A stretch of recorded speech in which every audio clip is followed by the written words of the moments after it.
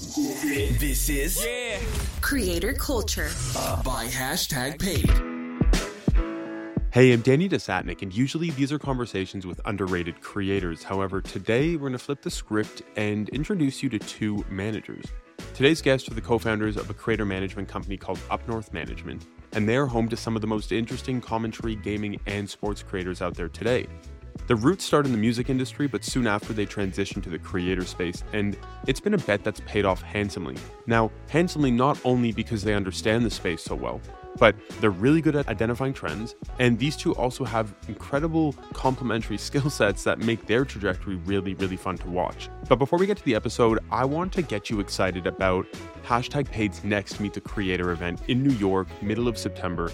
It's called Meet the Creators because the idea is me and my team put on this event where we bring incredible marketers in a major city around the US or Canada and incredible creators together so that both sides of the industry can meet. We get to a point where it's an experience unlike anything else. It's not just a party where you drink and you talk to people. And the reason being is all the entertainment is focused around supporting, uplifting, and showcasing creators. So it started off where we added something called the Creator Bodega, a market where you can shop for creator or celebrity products, i.e. get to take them home throughout the night. Then it moved to something called Behind the Profile, where we profiled 10 rising creators in that city. And the idea is we write a 300 to 500 word profile on each, so you can really get to know the human compared to just looking at their content and looking at their stats. What we just did at our last one in Toronto is we ran a live creator culture podcast. So we took this podcast, put it in the event, ran it for 3 hours, had creators coming in and out. It was so much fun. I'm excited for everyone to hear the content coming out of it and the conversations. But the next one we do in New York in September, we're thinking of something like a creator science fair, a creator showcase where we pay a couple creators to actually come and showcase off their skills in real time and end up creating something. You know, like whether you're a stop motion animator or you customize sneakers or you're an incredible editor where you can take headshots of people and then we can show that process of how you transform it into something beautiful that's art. Anything like this, if you're listening and you're really interested in it, definitely hit me up at datkeed on socials, DATKEED, or #paid, HASHPAID, all across socials. And we would love to talk and see if we can get you to be a part of what we call the Creator Science Fair. Actually, it's going to be a better name, but for now, that's what it is. So anyway, let us get back to the episode. Today's guests are Cody and Cody Hock. Enjoy the conversation. We're all from Toronto. Toronto's got some insane talent and owned the last decade, yet it feels like we're nothing on the map, and it feels like no one has any idea of how much comes out of Toronto. I want to get both of your perspectives. Why do you think that is? What makes Toronto, why is there such a glass ceiling on Toronto in terms of all creative talent? No, I mean, from my perspective, I always thought there was just more business to do in the US. I left Toronto at 18. And so I didn't go to university in Canada. I didn't really come back after to work in the industry. When we started our business, I was already in the US. And Cole was in Toronto when we sort of thought of the idea, at least at first. I think from my perspective, it's the market size is just so much bigger. Being in a coastal city like LA or New York or the entertainment industry in particular, it is more valuable. Even post-pandemic, I think that it still rings true. It's not as prevalent as it was maybe before, but the access to meeting people at different times, the serendipity of running into someone if you're at an event or at a coffee or drinks or things of that nature, is just you're not going to find that as prevalent as people in Toronto. I think also in Toronto growing up, you're exposed to the entertainment industry in a very indirect or sort of like arm's length approach. Like there's not a lot of businesses already established working in the greater industry there. And so there's not a lot of opportunities when you're young to get involved in internships and jobs and things of that nature. That's my perspective. Cole, you might have a different perspective because you lived there for so much longer than I did and were working in entertainment and music during that time. So yeah, I mean, I think Cody hit on a majority of the points that I probably would say. I mean, my experience is a little bit different because I started in music before we started up north and working in the creator space. So when I graduated college and I jumped into the music industry, I was in Toronto, but I was working mostly on US based business. But I was in it at the time where Drake had just put out, If You're Reading This, It's Too Late. And that was like the kind of starting point of like all other Toronto artists, producers, songwriters, this whole like creative sphere like coming out of the city. And at that time, that was 2015. And that's when I got involved. And then from the music side, I was like, oh my God, who knew that like there were some of the most insane, talented artists and producers that are coming out of the city that nobody knew about. And now if you would probably pull up the Billboard like Hot 100 and look at song credits, you probably see like confidently could say 60, 70% of those people behind all the biggest songs in the world right now are from Toronto, which is pretty crazy. Jumping onto the creator side, when we started our business, we really only looked at US based creators. If some were based in Toronto, it just happened to be because they were here, but like their audience sizes were mostly US. And even to this day, when we're dealing with, different brand opportunities, obviously most come from the US. I think there's a bit of a ceiling as far as Canadian brand budgets and limits there. And they're kind of looking at the same pool of creators a lot of the time, and not really expanding outside of that pool. So I think those are some of the challenges, at least that I've seen so far. I feel like I could nerd out about this question for a while, but that's not really why we're here. And so I'm going to break away. But for both of you, you talk about starting up north. Cody, you were a lawyer down in the States. Cole, you're in Toronto doing your music thing. Why up north? Why did you get started? And I'll throw it to any one of you too, and I guess you guys can bounce off each other. I was watching Cole pursue talent management and music for a number of years as I was in law school, slaving away. I mean, just not entirely happy or not entirely sure of like what exactly I wanted to do. And I saw the things that he was doing, whether it was, creative meetings with talent or, songwriting sessions, recording sessions with different people and exposed in different areas and different types of meetings and events and everything that was coming with it. And for, I believe you were like, 2021, Cole, at the time? Something like that? 22. And so even like, just the opportunities that you were seeing and the money that you were making at that age, I was like, oh my God, I want to have that type of relationship where I can be creative, I can be entrepreneurial and help sort of like guide someone.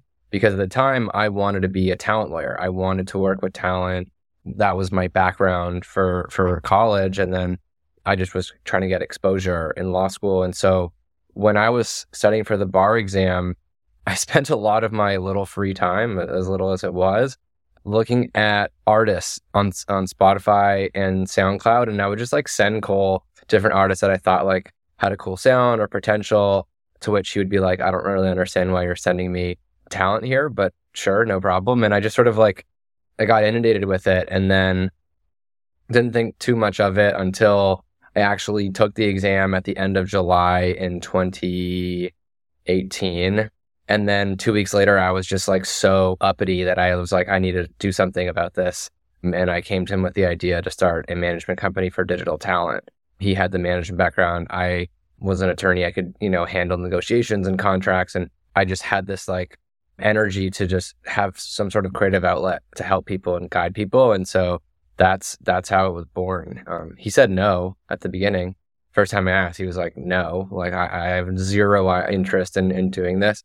And it took some convincing. And I think like a week later, it was us sitting down in LA with someone we cold emailed to basically pitch on why we should be that individual's manager. And it was just a very funny beginning. We had no idea what we were doing.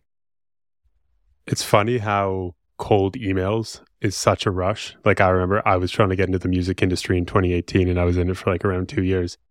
That was my favorite thing. It's like, who's the biggest person I could email? And then how can I get on the phone with them? That was the rush. What is the similarity, and Cole, I'll go to you for this, but what is the similarities, I guess, compare and contrast management in the music industry and management now as you've learned it in the creator space? There definitely is a lot of similarities and crossover. I felt like when we started up north, I was like, okay, great. I can take that experience of what I learned of dealing with talent, dealing with creatives, which isn't always the easiest thing in the world. If you ask other managers, they probably say the same thing, but there's definitely a lot of crossover. I mean, you're basically, working with somebody and helping craft their vision. They're telling you what their goals are, and you're there to help execute on those ideas of how to get there. And that's what I did, working with artists, working with songwriters, producers. So those skills were transferable. That experience was transferable. Differences, I would say, is just the nature of the industry now. It has totally changed. Working with creators, obviously, we're more exposed to larger, on the brand side, like larger brand opportunities, definitely with like mainstream brands. If you're an artist in music, starting out, it's not like Chipotle or, a huge brand like that is coming to you to even take a bet and work with you on campaigns. Trying to think what else. Differences. I think distribution's a huge thing. Obviously, you working with creators. My favorite thing is just seeing them have that built-in distribution, especially as the channel gets bigger and bigger and bigger. That's kind of their jumping off point, and to tap into a real audience. Unfortunately, for artists dealing with like Spotify, Apple Music as your main platforms that you're putting your art and work out to the world, like there's no real engagement tools there. No one's like coming to talk to you or kind of hear a perspective beyond obviously just listening to a song. And I think that's really limiting.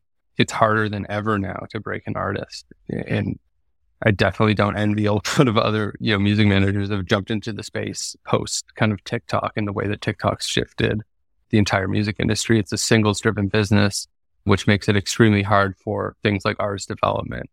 And that's why I get so excited for what Cody and I are doing and some of the creators that we're working with, because it just feels like this, obviously the creator space has been building up over the last few years, but it still feels so early that there's just a whole like white space of unlimited opportunities that we can pursue. You know what's so cool? And I don't know if this was purposeful or not. So I'd like to know if it is purposeful, but you guys can say yes, just for the PR element of it. The fact that you go into music, you start working in music like the 2017, 2018, around that time, or maybe even a little earlier. And at that time, TikTok's popping. And you almost make this transition to creators with the transition of the industry, that like creators, it's TikTok that now owns the music industry and owns the supply. Was that strategic? No. And I'll be 100% honest. No, it wasn't strategic. And I think like luck honestly just plays a role in a lot of things. And like if people don't use luck as the one reason, like they're just lying, because a lot of the time it just comes down to that. We got really lucky, but there obviously was some strategy behind it. I mean, we started specifically in gaming when we started up north, because we saw what was happening in the shift with esports and gaming creators overall. This was right before the big Fortnite boom when Drake and Travis Scott hopped on Twitch with Ninja. And then after that, it was like game over, here we go. And so we saw that as an opportunity. That was our launching pad. And then about a year and a half into that, we expanded to other categories. Dude, I guess a big thing in management is spotting trends and identifying patterns as to like who are you going to bet on, and then who are you going to ride with and look to build. Again, whether it's luck or not, like you guys keep seeming to be in the right place at the right time. It starts gaming, and then Cody says, screw it. Like, I'm not just going to be a lawyer. I'm not going to be an attorney. Like, I'm going to jump into management and build that bridge. And then you guys go from music into gaming into just creators in general. Now you're doing some really cool stuff with sports. What goes into for both of you on this? Like, what goes into identifying patterns and trends, or like what are both of you looking for beyond the obvious of good growth on social, good engagement? We have a lot of just open conversations on where we think, certain trends are headed, or speaking to individuals. I feel like we have a good network of just people that work in the industry, and obviously talking to our clients to understand, what's going on. My example with not wanting to be a lawyer, I was like, I always wanted to work with talent, and traditionally the way you do it is you go work at an agency, you sit in the mailroom, you go to work on a desk, you're a junior agent, you're an agent. And like by the time, however old you are, you're like finally getting to like have some freedom and flexibility. And I just didn't want to do that. And so an area where I could do that was digital talent, because it was so new and people weren't really, touching it or involved as the other areas of the industry, and then that shifted. And then I think we just saw the opportunity in gaming. We were gamers ourselves, so we understood the language, we understood the culture, so we could relate. We didn't start in beauty because, I'm not really wearing beauty products and didn't understand the landscape, who the players were. We had no idea. At least from gaming, we had a unique perspective. We understood, it was PC, it was PlayStation, it was Microsoft, it was, here are some of the peripheral companies, here are the bigger games, here's the talent that fit within those games. Like, it was an easier sort of like playbook strategy that we can implement there. And then it was like, okay, now we've seen a couple game cycles where Fortnite isn't as hot, or Rainbow Six Siege isn't as hot,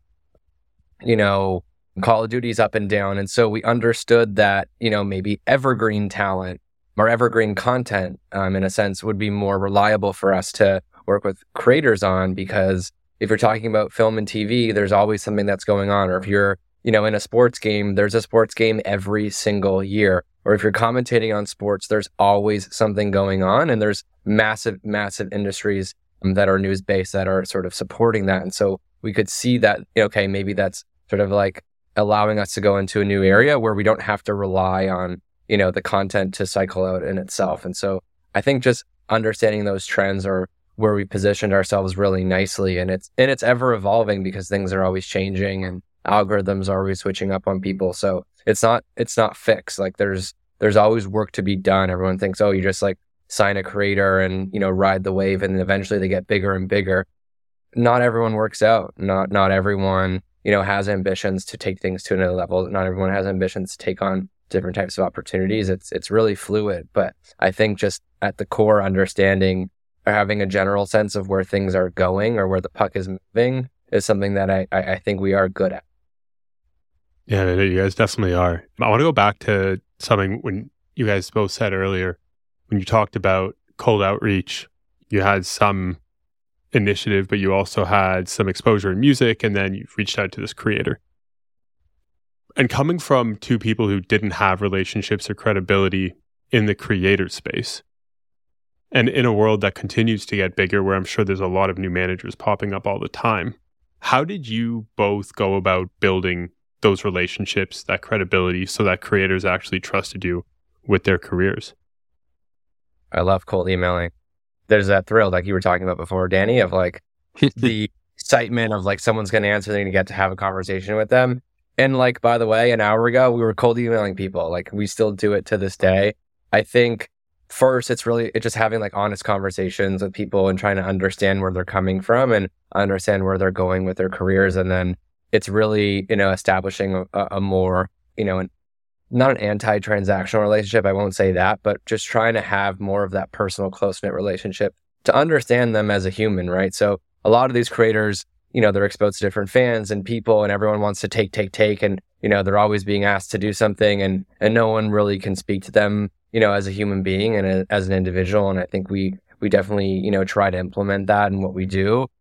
It gets easier over time too, as you sign more talent and the industry is really close knit. So people talk and they can, tell others about what you're doing. I think doing things like this, obviously to get our names out there, and for people to hear our story and understand what we're about, versus us in a pitch conversation is obviously super helpful. Cool. I'll let you jump in too. No, you pretty much hit it all. I think a lot of the time what's helpful is, having clients where they have a friend who's also a content creator, and they just let them know, like, hey, like, at Up North, like, we've done some really good work, and you guys should have a conversation, and just kind of take it from there. And, obviously just letting our work speak for itself, but also, letting, potential clients know, like, hey, we're here for much more than just brand deals, because I feel like that's what a lot of people, the pitches for a lot of agencies or managers.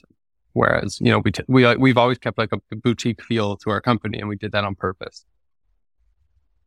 And super interesting.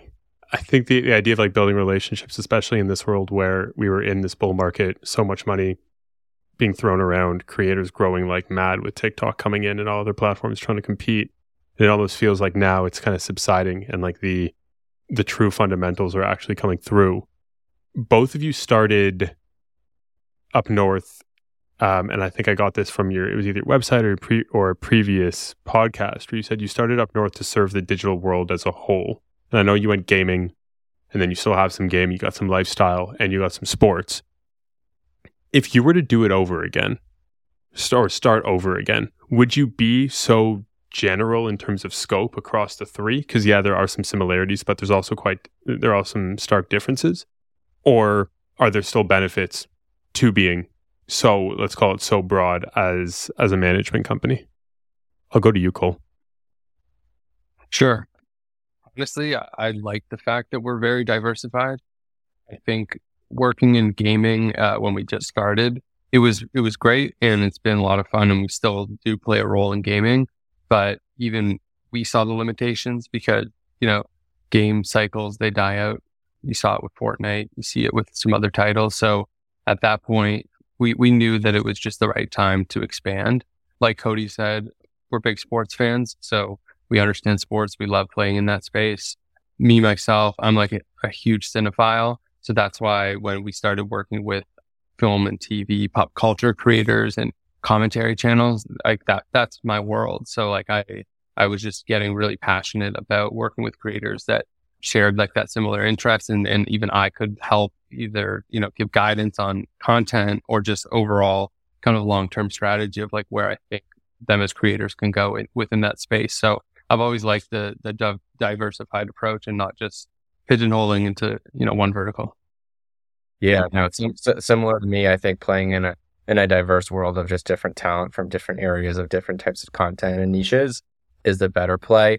I get more excited by just seeing, sports and movies and fitness and, Gen Z trends, and just understanding, what's going on a wider landscape is more advantageous in my opinion. Cool. Okay, there's a word that you both use a lot in previous podcasts that I've listened to. And it's a word that describes creators you're looking for, but I haven't heard many managers and agents actually use the specific word. And you guys both use the word transcendability all the time. Talk to me about what that means as a manager, someone supporting creators. What does transcendability mean, and what are you looking for, and why is it so important for both of you? Sure. So I think it can mean a number of things. Can you like transcend the screen, right? So what could that mean? That could mean a number of things, but for me, transcending the screen is like, what is the type of relationship you've been able to build with your community? Not your audience necessarily, your community. Who are the people that are following you the most? Can you name, the 5 or 10 most diehard, hardcore fans in your community? I think that's not a lot of creators can probably do that. I think a lot of creators are really there to just slap a video up and hope, that it gets views, and hopefully they'll iterate on the content and continue to grow. But if you're ever going to reach, a higher level of being a creator and success, again, if that is what you want to do, you really have to be able to transcend, the screen and develop that nice relationship with your audience and interact with them and talk with them and involve them in different types of events or activations, opportunities as much as possible. Transcending like different platforms is like, how are you differing yourself and your content across YouTube and TikTok and Instagram and Twitch and other live streaming platforms? Like, what are you doing and how are you building your fan base?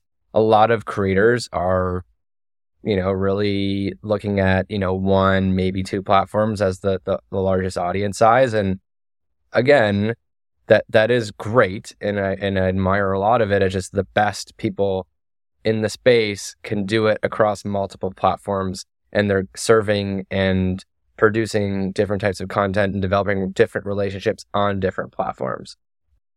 I was just going to add an example of someone we work with that does that so well, and it's Kenny Beecham. So Kenny started off in playing NBA 2K on YouTube, right? And he would do trivia and challenges like using the game. Then he started his Kenny For Real channel, which is him just with a microphone in front of the camera talking about NBA games and just breaking down the games or doing recaps. Then he started a baseball channel where he's playing like MLB The Show and talking about baseball. Then he's got another channel where he's just doing like stuff totally different, not even talking about gaming or sports in general. Then he'll hop on Twitch and just play like Call of Duty or Apex Legends, something that his fans like would never even know him for, but like they tune in and care because he's just that guy. Like people just love him for his personality, his charisma. And that's, I think, goes into what Cody's trying to say about like this ability to just build out all these different things, where if you're a fan of just Kenny and basketball, you're going to be a fan of him doing something totally different. He also has a burner account on Twitter that I want to highlight that really like encapsulates everything. He has a burner account on Twitter that has 50,000 followers, and it's capped. He capped it like you can't even follow it like a year ago, and it's just his most hardcore engaged fans. It's wild. And so he's always posting things in there to engage people and ask questions and things like that. And it's like, a lot of people have, Discord channels, and he has a Discord. He's not the most active, but it's a really interesting place to see, 50,000 people interact with different types of content that he's posting. Everything from like his personal side, what he's doing at home, even with his baby, to like his ambitions, his goals, different types of content that he wants to go into. It's a really, really unique channel that not a lot of people that I know have utilized, or can, for that matter. Yeah. You know what's interesting about this is, and I knew we were going to get to Kenny for sure, one of the most interesting creators in the space that you guys rep. But when you both started speaking about Kenny, like you both started smiling. Like right away, you both started smiling. And so I think that's a big sign. I think like creators will ask all the time, like, what do you look for when you're speaking to a manager? What should I look out for? Or an agent, what should I look out for? And you guys can clearly get so passionate about the client and really speak about his value and like the things that you like to his value, which is so cool. And so talk to me more about Kenny Beecham. Like how did you come across him? I know, Cody, you were talking about all the different things that you like about him, but how did you come across him, and how did that partnership start? Because now you guys are truly building like a whole new media business with Kenny. It's amazing. So the first sort of sports game we were in was Madden. We did a really good job, I think, sort of starting out and carving our way within that space of just producing content with NFL players and our clients, which was amazing. And then, for me, I'm more of a basketball fan than Cole is, and I was like, okay, like next sort of vertical for us to attack is 2K, because it's a massive market in the gaming space. And so we were just searching different creators and just started spending a lot of time trying to figure out who we wanted to work with. And we came across Kenny, I think it was probably at some point in 2019, because we ended up signing him January 2020. So pre-pandemic, we signed him, and then, there was some sort of spark that we saw. He didn't have all the, channels that he does today, but there was just something about him that we could see in the content, speaking with him, just sort of reviewing, socials and seeing the engagement and what people were saying about him, that we knew that there was something there. And so with Kenny, we started just iterating on different ideas. And the first thing that we came up with was a podcast that we launched like 2 years ago. It was titled Called Game. And what we did was create, a whole new show for him, interviewing past and present NBA players, people in the media. And that was, we like filmed in LA. It was awesome. We built this whole set out, and it was really cool. I mean, for us, a season, I think it did about 1 million views for that entire season across like 10 or less than 10 episodes that we aired. It was like the #1 sports podcast for a little bit, which was really cool. We had eBay as our sponsor, and DraftKings and Jarritos. All these really big brand names were involved. And then I think for that, there are some creator differences, and we kind of just went our own way. And for us, it was just an amazing learning experience. But again, it taught us the ability of him to, go into another medium, bring in the same audience. And the feedback was just unbelievable we had on that show. And then we launched merch. Or I think, did we launch merch before? I can't remember. But we launched a merch collection that sold way beyond what we thought we were going to sell. And so that made us understand that he had selling power and the ability for people to purchase things related to him. And so those two in combination, understanding his community that he was able to build. I mean, this kid, and I call him a kid just because he's a little younger than me, but he would go on Twitch, and for the NBA draft, just the lottery, not even the draft, just the lottery to see who gets the pick, had 27,000 people watch him watch the NBA draft lottery on where the Chicago Bulls were going to pick. And they picked fourth that year. Like, that's just crazy. And so there were so many little things along the way that got us to understand who he is as a creator, to then put our heads together and be like, we need to do something around you, a la these, creator-led brands, which led to us starting Enjoy Basketball a year ago, almost to the day. Cole, I'll ask you this. So Kenny, like as Cody was just saying, and I think you can see by stats and all the anecdotes you guys brought up, Kenny is a media company himself. He holds insane amounts of attention. He's got ridiculous buying power in his audience. People are tapped in cross-platform. He obviously has that transcendability. And I know you do partner with the NBA from time to time. Do you think the NBA is scared of someone like Kenny, that if he got the rights to stream a game or stream games, that like no one would watch TNT or traditional television, and instead he would just become like the go-to person? I'm going to be careful with my words, because fair play. We're definitely in talks with the league on working on a few things. But I will say, I think the league is very aware that there's almost this Gen Z problem where they're not really watching full games. They're taking highlights and watching through, social clips. I think if you look at a company like Buzzer, that's what they're doing and that's what they're focused on, because they see the shift happening. No, I think I don't know exactly how to answer that question, but I think someone like Kenny is the perfect type of person that can help the league and work with them in conjunction to, bring the game to a younger audience. I would say even on the Enjoy Basketball side, especially on our newsletter, like the majority is a Gen Z audience. And I think what we were really surprised with when we started it was like, wow, we didn't realize that there's a lot of, younger people that are tuning in to read editorial in their inbox. I didn't think that, was a huge thing. And that's been amazing because subscribers are growing by the day. And we can see obviously the breakdown behind the scenes through the analytics of the age and everything like that. So it's great to see that they're embracing a medium like email newsletters. And that's, we're really excited about that. So yeah, being in the sports space, but speaking specifically to the NBA, and because you guys rep Kenny and you've thought about this a lot of how to cultivate fandom and how to spread the game and how to increase fandom, what's the best case scenario between the NBA and creators like Kenny and others, so that the game rises together and both parties win? Is there a best case scenario or a best case plan? I don't know if there's a best case scenario. I just think both sides embracing the other. I think for so long, the narrative in a lot of different major sports has been oh, I'm a creator, I can't use footage. I'm getting copyright strikes. I'm not able to sort of comment on certain things. And the leagues have since sort of switched the narrative there, and obviously give them a lot of credit in doing that. Yeah, like Cole mentioned, their problem is attracting, Gen Z and younger to watch content for so long. And so I think the embrace between both creator and league is just extremely important. And, you're going to see, and you're going to continue to see, those alternative casts with Peyton Manning and things of that nature. But then you're also, going to see, more, types of watch alongs.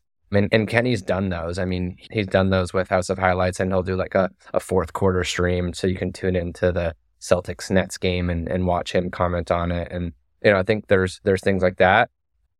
But I think, working in tandem is going to be super important on both sides.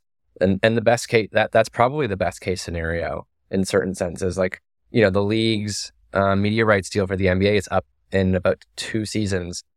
Is there a carve out, where maybe more creators are able to utilize footage and can stream and be part of telecasts in different ways to engage fans? I don't know. Maybe, more forward thinking platforms like Amazon and Apple are probably going to scoop up certain rights, are going to embrace that even further, just understanding sort of the technological shift from legacy media to new media. Who knows? But there's going to be a lot of changes, I would say, over the next 5 to 10 years in sports coverage for sure. Yeah, no, I think it's super exciting. You guys are so well positioned, which I think is really exciting as well. Cole, you both bring up Enjoy B-Ball. And I know we've talked about it. I know what it is. I think a lot of the people listening probably don't know what Enjoy B-Ball is. So tell me a couple of things. What is Enjoy B-Ball? How did it come to be? And why did you guys start with a newsletter with Enjoy B-Ball? And Cole, I'll go to you for this to start. Yeah. So Enjoy Basketball came together, as Cody mentioned, we worked on this previous project. That finished, and we were like, okay, what's kind of this next step here? What makes sense for Kenny? And we put our heads together, and Kenny just has this whole positive kind of mantra about the game of basketball. Not like Twitter, NBA Twitter can be an absolute shit show and just constantly tearing down players. You turn on the TV, you see, Skip Bayless, for example, just critiquing people, and it's all negativity. So we were like, okay, well, why don't we create a platform that kind of flips that on its head and tells positive first stories? And Kenny was always using that phrase, enjoy basketball, on Twitter. He would tweet out everybody calm down, let's just enjoy the game. So that's it sparked. And so we started with a newsletter because we saw the potential of using that medium that no one else was really focused on. And we work with a team of writers that put together the stories. We put it 3 times a week, basically recaps everything going on and additional stories, whether it's player profiles, interviews, things of that nature. And so we started that in April of last year. I believe we just crossed 38,000 subscribers on the newsletter, which has kind of blown us away. And we didn't think that we'd be growing at that rate, but super fortunate. And that's the media side of the business. And we also have the lifestyle brand component, which is putting out different apparel. And then we got into physical products recently. In December, we created a mini hoop that you would put on the back of your door. And we sold that out in 2 weeks. And that was our first physical product. And then this year, we're kind of iterating on that and have some more fun plans in the works for physical goods, games, things of that nature. Wild. And it obviously takes a management team that understands how to build businesses alongside with a creator that has an amazing audience and is an amazing creator, creating good content, has a great community. The question that comes up a lot when I speak with creators and they see people like Kenny and yourselves building these incredible businesses beyond social is what is the involvement of the creator? The creator is 24 hours in a day and they want to continuously create content, but they want to be involved and they see these opportunities. How do both of you think about, how do you guys think about approaching that conversation with the talent to say, hey, we don't, it might be your name, or you might just have ownership, or you might have distribution. How do you go about that relationship so that at the end of the partnership, it's probably stronger than ever between the two of you and not something that derails everything that you've worked for? Cody, I can go with you first. So we obviously have the advantage of just working and knowing Kenny for a number of years before. And I don't think we would have started an entire media brand if everyone wasn't, completely bought in. And so I think, establishing the relationship initially, making sure everyone is on the same page, understands where we want to go, what's going to be the sacrifice to get there, and sort of, dream scenario of what the end goal could be is very critical.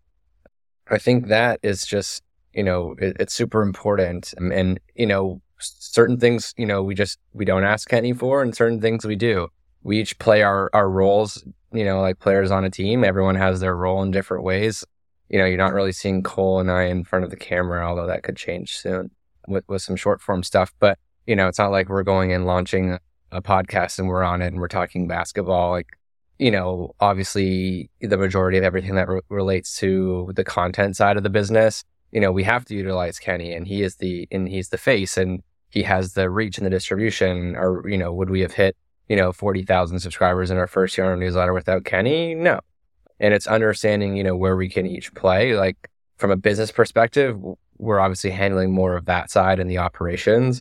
But, he's very involved. He understands everything that we're doing and the vision. And I think it takes a unique individual and a creator to understand that when they have everything else going on, and they have to balance their own channels and make sure that, they're not lacking and they're still serving their communities and the content on different platforms. So a number of things, just the alignment at first, understanding their role on a day-to-day in a high level, and just making sure there's a balance between, what they're doing for their own content.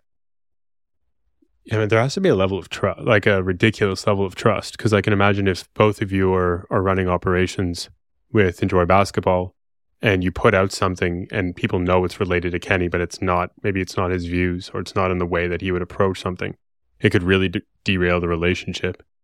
And so beyond the fact that you both have been with Kenny for a very long time, like what other systems and processes are put into place so that that doesn't happen and you guys continuously stay on alignment as this thing continues to grow? Because having 38,000 subscribers to a newsletter after 1 year is absurd. And so who knows where this continues to grow in the future?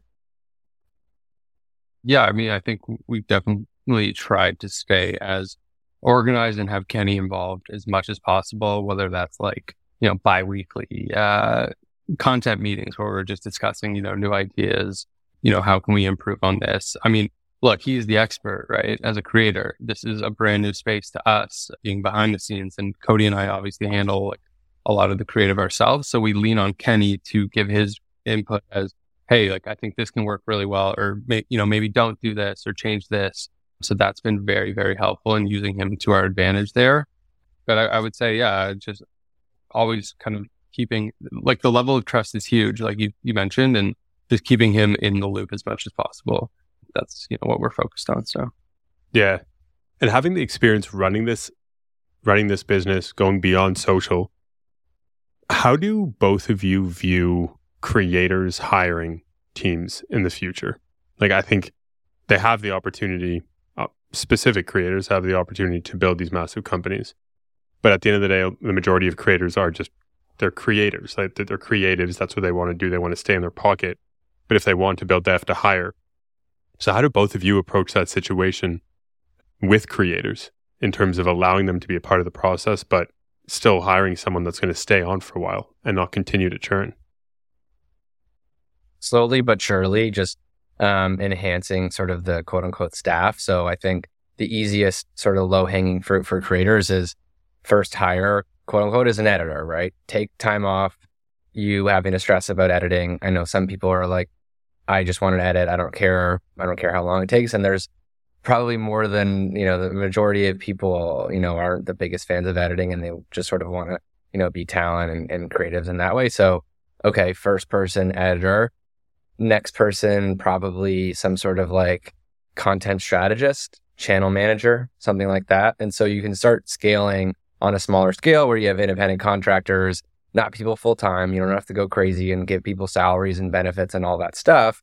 I think you can slowly but surely get used to communicating and building a team around you. And then as you get bigger and bigger, what does that look like? Do you bring in, or sort of like, what does representation look like? Do you have a manager? Do you have an agent? Do you have a lawyer? Do you have, are you trying to create a brand outside of yourself? Do you need to partner with an operator? Do you need to partner with someone who's run a business before? Do you need to partner with someone who's run a business in the type of category that you want? Are you trying to build a CPG brand? Are you trying to build a media company?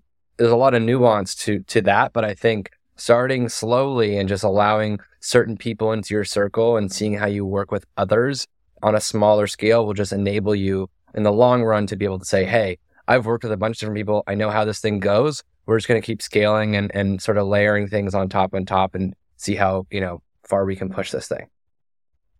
Yeah. And you must have had 20 questions there. I think it shows like how complex this space is. There's so many ways to slice it and so many ways to figure out how you partner with a creator. And it makes me wonder, and Cole, I'll go to you on this, the managers of the next 10 years in the creator space, do they have to be amazing employers or do they have to be amazing at hiring the right people? Because everything that we're seeing, it's like you're slowly starting to see all these creators pop up with really interesting businesses. A Kenny with Enjoy Basketball, Eric, and his whole production that he's going about, and that's just two of thousands. Do you, should creators look for managers that know how to hire really well in the future?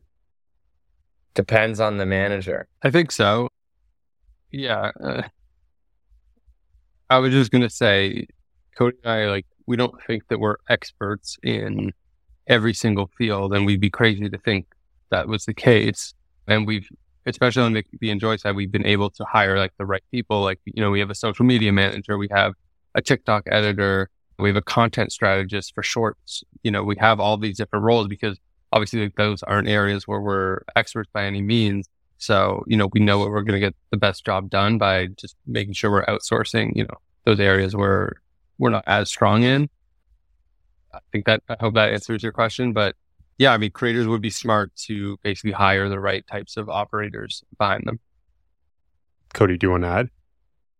No, same. Yeah, I feel like it's nuanced, but like, maybe it is a manager, maybe it's just different types of operators to specialize in the different areas that you're looking to grow or build your business upon.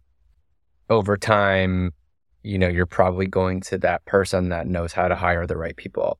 If you're building and scaling, that's likely the better approach to take, just because you're going to be dealing with, even today we're dealing with ops and sales and video and content and there's a million things going on during the day. And obviously we can't have our hands in everything. And it's having the right team, and it's us hiring the right people to come on board that are experts in those fields that, we don't have the capabilities, but we at least have an understanding of like who should be in those roles. It's super important.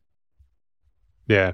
Okay. I want to end off with this, and maybe it's a little bit of a dig at where the industry is and where the industry is going. But I heard one of you say, I forget who it was on a podcast, you said that everyone is blindly signing talent. And this might have been, I think, around a year ago. And so things might have changed and the space might have evolved. But I think there's a lot of truth to that, because it's a similar conversation that's had with a lot of agents and managers that come on this podcast and that I speak to. So I'll ask both of you, because I think the opinions from both sides are really interesting. Why do you think everyone is blindly signing talent? I can start. Because there's not that much talent out there that's quality talent. And so people are taking risks to sign talent earlier when they're smaller, and people are trying to basically get their hands on anybody just to get opportunities through the door so they can build up their book. Again, that's whether I said it or Cole said it, we probably both said it at some point in the past. It's still, to me, it's still true to this day. People are trying to sign as many people as possible and wrangle people up and generate enough revenue to do whatever they want, whether they exit or just build a massive business. But I don't think that's the right approach. Yeah. I mean, Cody pretty much hit it all. We've always kind of taken the quality over quantity approach. It's just, even when I was working in music, that's just something I learned from different mentors and people around me. And we just want to be excited by the talent that we work with. We're not just here to, collect commission off of. So. And with everything you both just said about the idea that maybe there's not as much quality talent, but people are trying to build their book and they're trying to build their credibility and their stance in the space. What's the negative side of that for the industry? If a lot of people are blindly signing talent, what have both of you seen as the negative impacts on the creator space? You're not adequately represented. That's one. I would say two, you're jumping on these hype cycles and different trends and content going on. Oh my God, if someone's doing this, great, it's going to last 2-3 months, but what's the long game there? We've truly never been in it for just the short-term game. And we want to build these long-term visions, long-term businesses alongside of our clients. So jumping onto different hype cycles and just because, you see crazy followers going up, at some point, a lot of that stuff just has to die out and it won't actually last. So. Fair play. All right. Well, let's end off on this. We were talking, Kenny, we're talking Enjoy Basketball with either if it's with Kenny or another client of yours. What's something exciting coming up that's public that you both can talk about that you're really looking forward to? Cody, I'll start with you. I'll just talk about the Enjoy side. We have a number of NBA team collaborations coming out over the next couple of weeks. A bigger, I can't say publicly what the brand is, but we have our first collaboration with a third-party brand in April, which is super exciting. It's a very nostalgic brand, a very well-known brand. I think our community is going to love it. There's a lot of exciting things that we have in the works with respect to the brand. I know I'm being very vague here, but a lot of things, positive things that are happening, and it's an exciting time for us. But yeah, I mean, a couple NBA team collaborations in the next couple weeks as this pod comes out, and then into the playoffs in summer, some larger announcements from us. Cool. Cole, you want to add something? Or are you good to go? I'm trying to think. We work with a creator that we're really excited about. in the MMA space, like the mixed martial arts space, there's not a lot of creators in that space that are focused on, personality driven content, storytelling. His name's Patrick Gavia. He only started on YouTube last year, but he basically makes mini documentaries about UFC fighters, different stories within the MMA space. And a lot of them have been going viral. And he's just an incredible creator, incredible storytelling. The editing is next level. And that's just someone that is so unique and very refreshing to see. And we're really excited to be working with him. So cool. So cool.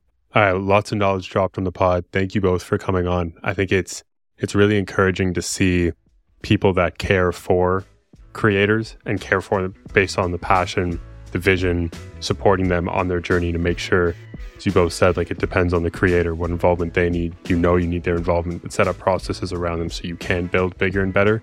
It seems like this is an extremely positive way of supporting creators and representing creators. And so I'm excited to see where everything goes with those two creators you guys just mentioned and everyone else on your roster. Thank you for coming on.